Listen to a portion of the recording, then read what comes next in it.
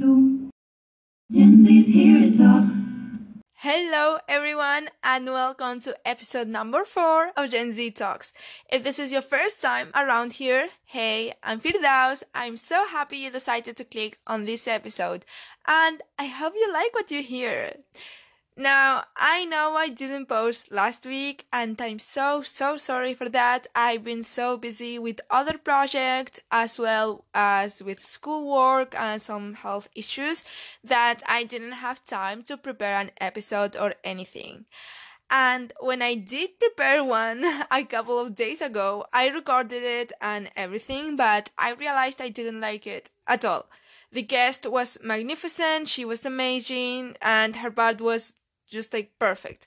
But my part didn't have the quality I wanted, and it was a bit forced because I wasn't even feeling that well either, so I chose not to upload it or edit it. So now we're here trying to manage everything at once.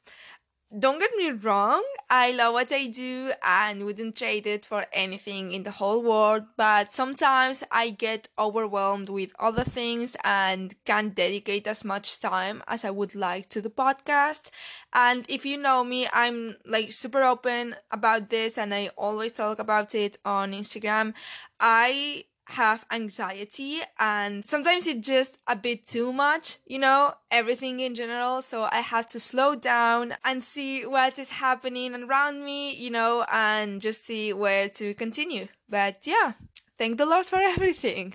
Oh, and especially for the 650 plays the podcast has already. Like, it's unbelievable and mind-blowing that you guys have played my episodes 650 times in the month I have started this little project. Like, what? It has been a month. Like, today's episode is episode number 4, so that would make it over a month. But back to the episode, which I'm already gonna tell you that is going to be really short, and I hope you don't mind because I kind of struggle to record solo episodes because they are shorter than the ones with the guests. So, yeah.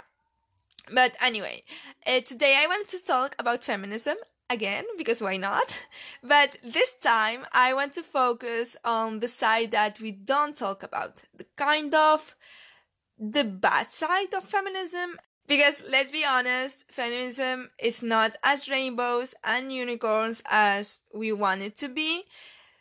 Not feminism per se, but a type of feminism, which personally I don't even consider feminism. If you follow the podcast on Instagram and TikTok, which you definitely should be, the handle is at Gen Z Talks Pod, POD. You might have an idea about what I'm talking about, because I've been posting about it since International Women's Day, and that is white feminism. First, before starting with all the whatever I want to talk about, I want to read to you the caption I wrote and the tweet that made me reflect on this and made me decide to record this episode. This caption is under the latest picture on the podcast IG. Again, if you don't follow me there, stop by and click that button. And it goes like this. On International Women's Day, I posted a caption in my main account I was actually afraid to post. Instead of uploading some inspirational quote or something, I decided I wanted to really put out there what I've been thinking about for the last year or so. When I started advocating for feminism and supporting the movement, I was overwhelmed with solidarity I only saw either in movies or on the news when they try to hide their own sexism. For example, insert here any movie/series production company or news channel. But that is absolutely not true, especially when the people writing, producing, and directing those audiovisuals are white. They only show the flowers and rainbows of feminism, not the hard truth everyone avoids: white feminism. Black, indigenous, and women of color, BIPOC, are not only left out of the feminist movement, but when we talk about our experiences, most of the time we are gaslighted, marginalized, and we don't even get the same attention. even when we're harassed, even when we're raped. Trust me, I'm talking from experience.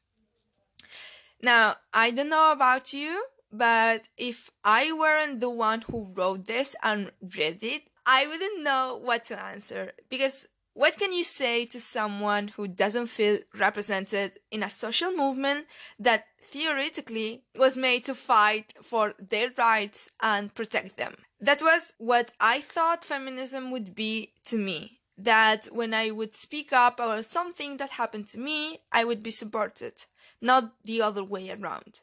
Just a little disclaimer though, before we get into like deeper grounds. I'm not saying feminism is bad or anything. I'm still a feminist and I'll always be. What I'm talking about is specifically white feminism. So now I if I say just feminism, I'm not referring to the whole movement. I'm referring to white feminism. As you know, I live in Spain, and as much as someone tries to tell you otherwise, people here are racist and xenophobic. And the worst part is that they don't even try to change it because we don't talk about it, like ever. And don't even think about telling someone that they have racist. I don't know how to talk. That they have racist attitudes because the answer is always, that's not racist. I was just joking. I'm not racist. I have insert a minority friend, boyfriend, or girlfriend. Or, well, is everything racist now? So basically, there's a lot of gaslighting, as I mentioned before, when it comes to subjects like this one. And about the tweet I said before, it's from Beggy Bitch and says, okay, let me pull it here because I have the notebook. Wait, it's not in this page. Here. When we discuss sexism, let's never forget the role white feminism has played in excluding and alienating black women from the conversation, and how our experiences as white women have always been held in higher regard than those of women of color.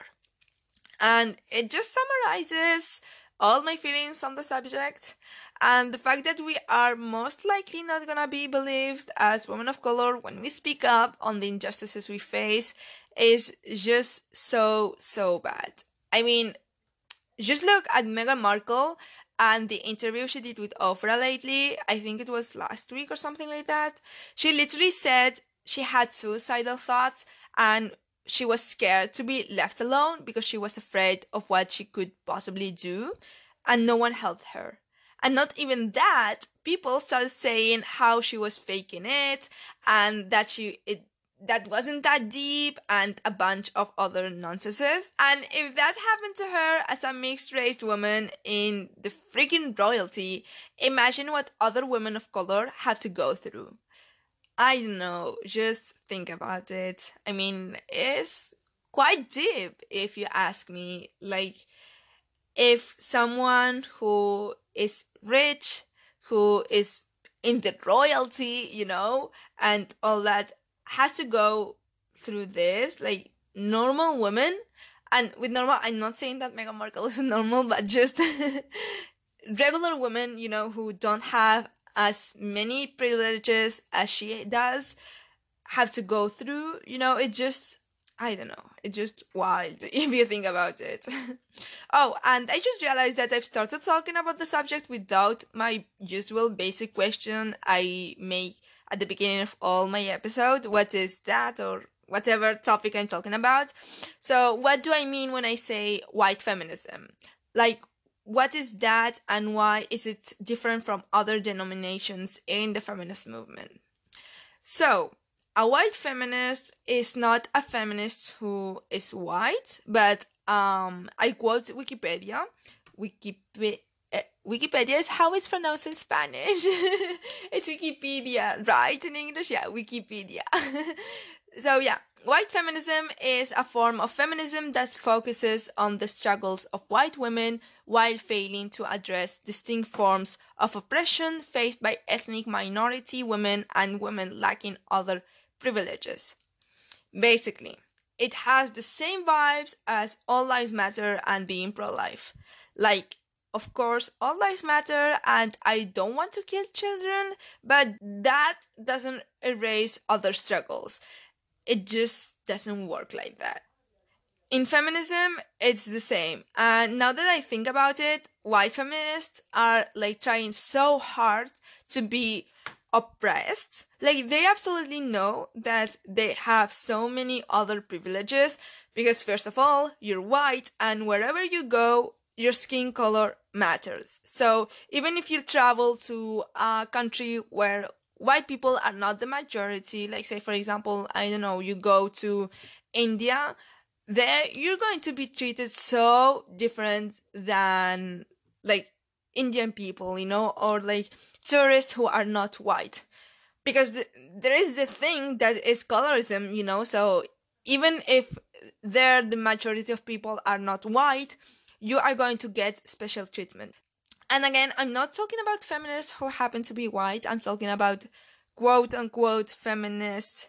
Because as I'm going to discuss next, I don't consider this type feminist, like this type of feminism valid. Yeah, but feminists who are white focus only on the struggles of other white women. This is not what the movement is about. You can't choose who you fight for and when to stay silent.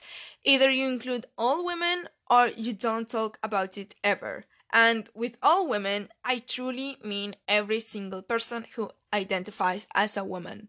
Even if you don't agree with her faith, career choice, or lifestyle. Take the example that I personally don't truly understand the subject around surrogacy because I'm not that informed or anything, and I personally would never be a surrogate mom. That doesn't mean that when a woman who is, was, or will be a surrogate mom speaks about her experience or demands any kind of rights, I'm gonna dismiss her. Like, I may not agree with her, but I'll never, ever alienate her. And another aspect about white feminism that makes my blood boil is not taking into account other women's circumstances and not acknowledging the privilege they have. So here, little story time about the subject. Some days ago, I was talking to a teacher about some random things. It started with her telling me that my sister was the complete opposite of me. Then we talked about my hijab because she asked me like, because my sister doesn't wear the hijab. And she was like, is it like a choice? Is it like, why doesn't she wear it? I'm like, she doesn't want to. But yeah, we started talking about that, my hijab. And somehow we ended bringing up a couple of girls who they are from Pakistan, who are in 8th grade. They have recently moved to Spain. She was telling me how they don't want to talk to any male teacher or classmate, and that our high school was finding it hard to approach them because they don't know Spanish either. And then I immediately said, well, you don't know what was going on back where they are from, so maybe something happened to them or to someone close to them. Maybe they are afraid of what could happen to them, or maybe they are just not used to be in a co-ed classroom, with boys and girls. Either way, it doesn't have to seem weird. Just because we are not used to something, it doesn't mean it's unnatural or wrong. Now, this is just a small and maybe even inoffensive situation, but apply it to bigger situations like in politics. Like thinking about passing a law to protect women or something similar without noticing that in reality that might actually hurt other women. And if you can think about any situation, just remember that Belgium has recently allowed universities to ban the hijab. Perhaps they thought that removing religious symbols in educational facilities will decrease hate speech or some weird thing, but the only thing that does is to like deprive hijabis of the right to choose what to wear. Oh, and now that we're talking about the hijab, just want to remind everyone that religion and feminism can coexist. There is nothing wrong with being Christian, Jewish, Muslim, or Buddhist and identifying as feminist at the same time. It's not something weird, or not compatible or anything. Like, no, it doesn't go like this. Because from my experience, feminism is the tool I use to get back the right my faith gave me and that society took away from me.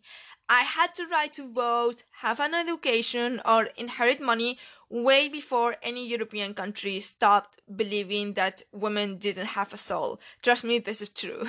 But since I live under a patriarchy, those rights were taken away. And this leads me to the next topics I want to get into: the white savior complex and the my body, my choice mantra. I don't know if I said it correctly, but I think it's a mantra. But yeah, you get it. So, about the first one, you might think, how does the white savior complex apply in feminism if the whole movement is to show that women don't need to be saved? And I agree, the goal is to show that we don't need to be saved. But from who? From men. This complex starts playing its role when white women inside the movement try to save other women from their identities or backgrounds. And in some way, they remind me of the pick me prompt I talked about in my first episode with Laura, another activist. If you have listened to the episode, it's episode 1. Yeah, internalized misogyny. You'll see that they are not quite the same, but they have the same foundation. Like, they try to show how good of a feminist they are because they are saving other women, when in reality, no one needs to be saved. Like, I love how white feminists start advocating against the hijab, for example, when they don't even understand what wearing it means. They get all their information either from men or other women who don't wear it. I mean, I might be wrong, but how do you expect to learn about hijabis without talking to hijabis? Or the way they start speaking about sexual slavery in some remote part of the world when the same is happening in the country they live in or even the city they live in. And again, just to show how they care about women. Like, no, Becky, you just care about your ego, stop it. And about the my body, my choice topic, you can't say this if you don't truly believe in it. Like, I was told that I couldn't be a feminist because I was a hijabi. And I was told, like, someone told me this, I don't remember when it was. I think, no, I'm thinking. And I don't believe it was in a march, like in a feminist march. I think it was, no, it wasn't in high school either. I don't remember. But yeah, someone told me that I couldn't, like, how can I be a feminist when I was wearing a hijab? Maybe it was on Twitter or on Instagram. People are weird around there, so yeah. But yeah, as I was saying, as if believing in equality between men and women has something to do with my clothes. Like, my body, my choice doesn't only imply that a woman can dress as little as she wants. Of course, if that is her choice, that's great. I'm not going to tell her otherwise. But if I or any other woman decide that we want to dress modestly, everyone should accept that. Without questions. Just accept it and shut up. Same with sex. If someone wants to have sexual relationships with other people, as long as it is consensual from both parties, I'm not going to oppose anything. And I expect the same treatment when I say I don't want to have sex with anyone but the person I want to marry. Because that is my body, my choice too. No one is forcing me to decide anything. So I insist. Stop with the white savior complex. Anyway, changing topics. At the beginning of the episode, I said something around the lines of when you are a feminist, you can choose the fights you talk about, indicating that, for example, you can't or you shouldn't be so supportive when a white woman gets raped or abused and stay silent when a woman of color goes through the same. Why I'm even bringing this up? So, a few years ago, exactly in 2016, there was a gang rape case in Spain that got a lot of attention, but like It was called La Manada de San Fermín rape case. So yeah, it got a lot of attention, and this year I even did a research project about the impact the trial had on the Spanish society. Obviously, I don't think it shouldn't have gotten so much press or anything. On the contrary, I'm glad everyone talked about it because we kind of got some justice after all, but it's sad too, because around that same year, a lot of seasonal workers started to file lawsuits against their bosses because they were abusing them. And just to put you in context, a lot of people who want to migrate from North Africa, especially from Morocco to Spain, don't have a choice but to work as seasonal workers in the region of Andalusia, mostly picking up fruits. And yeah, as you can imagine, because they work without a contract and don't have any insurance, the working conditions are terrible and anyone can benefit from them. They don't have legal status in Spain, no one can claim that they know them, and they are not protected by the law. And to that, add that they can't go back to their country. Wait, why was I talking about this? Oh yeah, so when this happened, and it still happens by the way, they literally got about 1 minute of coverage on the news. I didn't see any feminist organization or anyone in general give them the attention they deserved. Just because they're poor or because they are not quote unquote legal, because as far as I'm concerned, no one is illegal, especially when the country you are trying to find a better life in colonized your homeland and stole everything. Or is it because they are not white? Actually, I think we have found our answer. Because this keeps happening over and over again. Spain is really diverse, but when you only use that diversity to boost your ego and to show the world that you are not racist, things like this happen. And yeah, you can be a feminist and still be racist at the same time. One doesn't override the other. So if you ever find yourself in a situation where a woman of color is calling you out, listen to her. Don't try to justify your behavior or comment, and for God's sake, don't get offended. Just understand why that is offensive to her and apologize.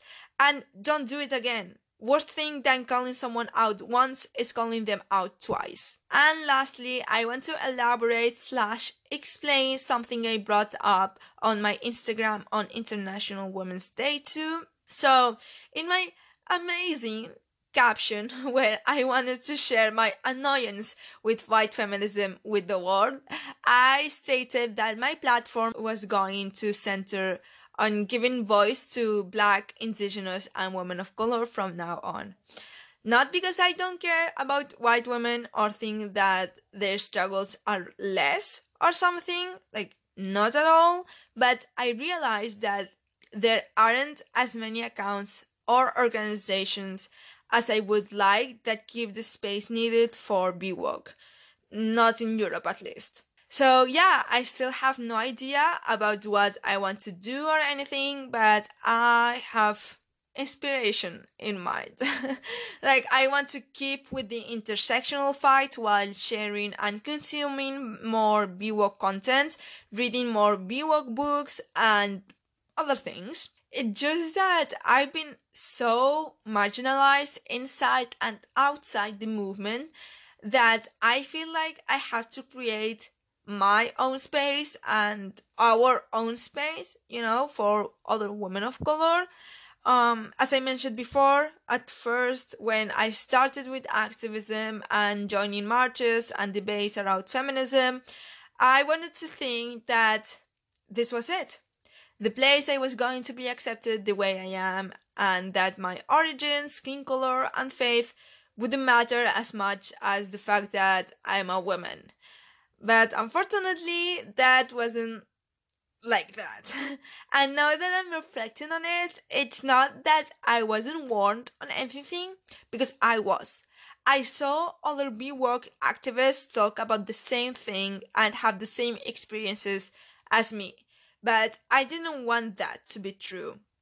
Someday I'll tell you my life story and this will make sense. I mean, the why I didn't want to face the reality that feminism in Spain wasn't that inclusive. But yeah, in the meantime, I'm gonna do my best to keep bringing you guys inclusive and quality work and to keep thinking ways we can change this. Because it's not fair that the only movement that was supposed to be for everyone is only for a few. So, with all due respect, if you are not an intersectional feminist and you don't support black, indigenous, and women of color too, you sound just as stupid as the people who claim that they don't need feminism because it's sexist toward men. And yeah, that is it for what I wanted to say today. I hope it didn't feel too long, even that the timing is quite short, and that you learned something new and enjoyed it.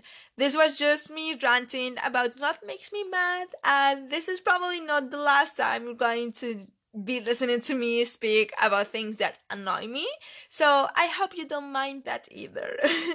And before ending the episode, I would love to ask you to follow the podcast if you're listening on Spotify, or subscribe and leave a review if you're listening on Apple Podcasts.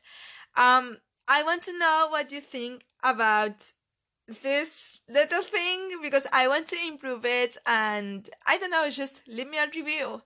Also, tell me what you think about the episode and Gen Z Talks in general on social media.